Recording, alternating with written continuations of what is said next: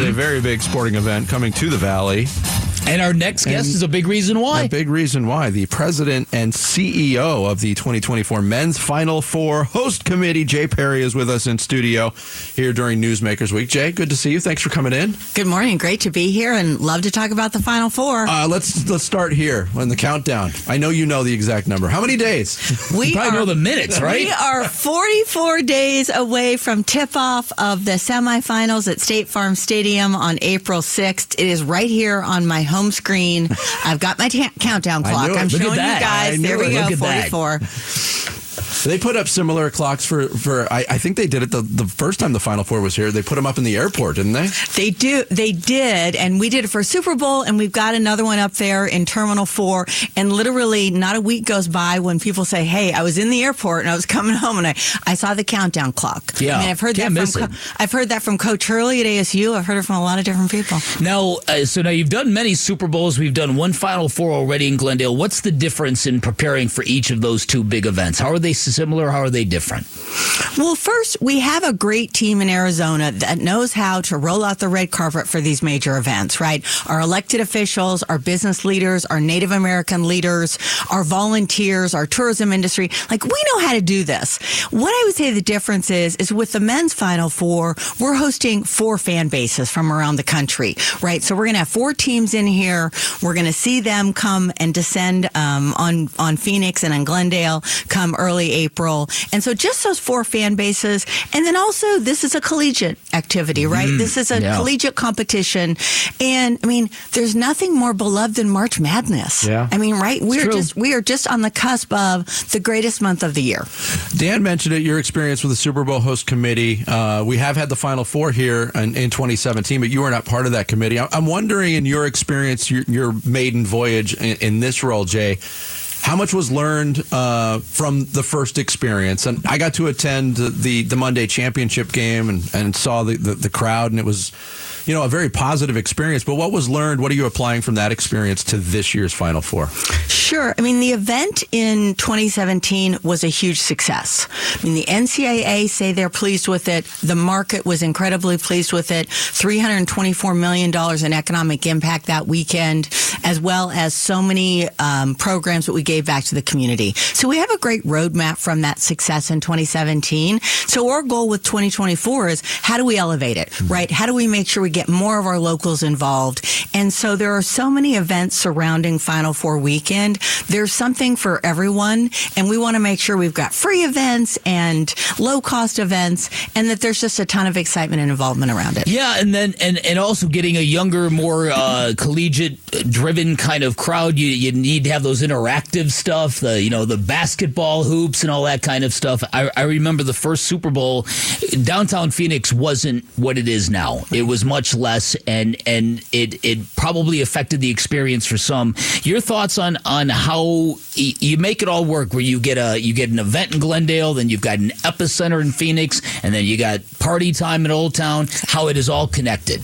Exactly. I mean, it is such a regional effort, and what's great about our region is each one of these areas, Glendale, Phoenix, Scottsdale, Tempe, Peoria, Avondale, they all have their own personality, and we love to expose our visitors, and we expect about 80,000 visitors to come to the Valley for Final Four. We want to expose them, but it's also a way to introduce our locals, right, from around the state. Someone from Glendale is going to come to downtown Phoenix to Fan Fest, or somebody from Scottsdale is going to go out to the tailgate at Glendale State Farm Stadium. So there's just a lot of kind of, I think, cross intersection of all these folks. Right. Talking with President and CEO of the 2024 Men's Final Four Host Committee, Jay Parry, on Newsmakers Week. And you mentioned, a lot of people will be coming here, and a lot of people want to be a part of the event. Not everybody's going to be a part of the basketball at State Farm Stadium. You mentioned the free events, the outside events. Tell us about some of those that people can get involved in. Sure. So starting on April 5th, that Friday, I mean, it's a 4-day celebration for our community. And so we will have Reese's Final Four Friday at State Farm Stadium. That's a free event. You can come down and see the 4 teams that are participating practice. Open practice, fan interaction, as you said, Dan. the tailgate area will be activated. Giveaways, autographs. I mean, all sorts of things are going to be happening on that Friday. And then we roll into the Fan Fest at Phoenix Convention Center. And that is super interactive. Again, photos, autographs, ways for kids to participate, families. Our snowbirds would love it.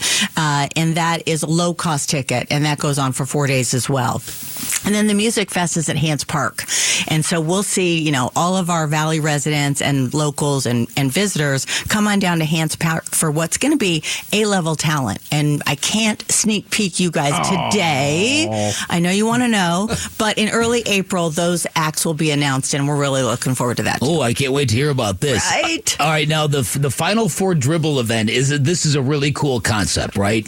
Where you're just getting hundreds, if not thousands of kids dribbling basketballs through the streets of downtown Phoenix on the Sunday in between the semis and the championship game, right? Exactly. And so we are right now taking registrations. It's free.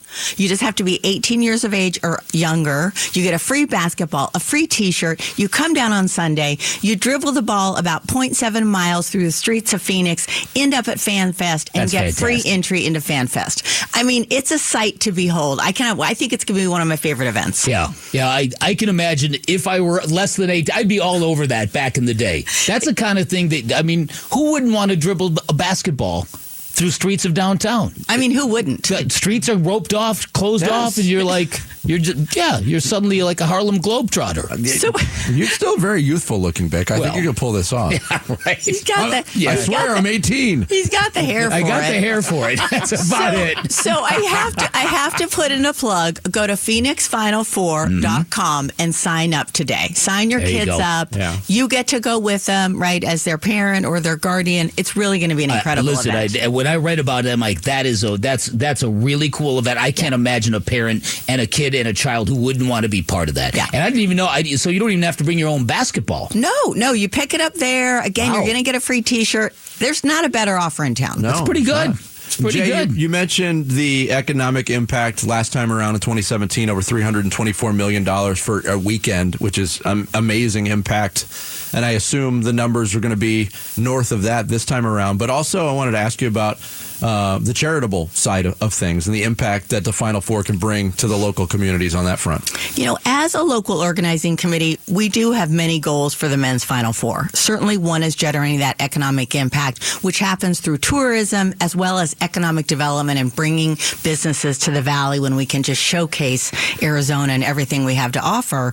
But as important is that community give back and that community impact, because we do want to make sure we're leaving a lasting legacy after the games are played. Mm-hmm. And that means getting our locals involved, but really giving back to programs that need a leg up. And after the Final Four, they'll be stronger in our community. One example, and one of my favorites, if I can talk about Read to the Final Four, it's happening right now. We have over 15,000 third graders around the state of Arizona reading in the Read to the Final Four competition. And what I can tell you is reading at the third grade level is really important for future success with their studies as well as just in life. And so we've got these third graders reading. It's a bracket style competition. And so we're announcing the top schools. We will end up on that Final Four Friday with the top 4 schools that have done, reading for the past several weeks. We're going to crown a champion. They're going to get out to State Farm Stadium and be recognized on court. And the kids, the stories I'm hearing, it gives me a chill because the kids are so excited about reading. Yeah, that's incredible. All right, real quick, we just got a few seconds left. After this is over, what's next now? Because there's no Super Bowls on the horizon. What's next for us?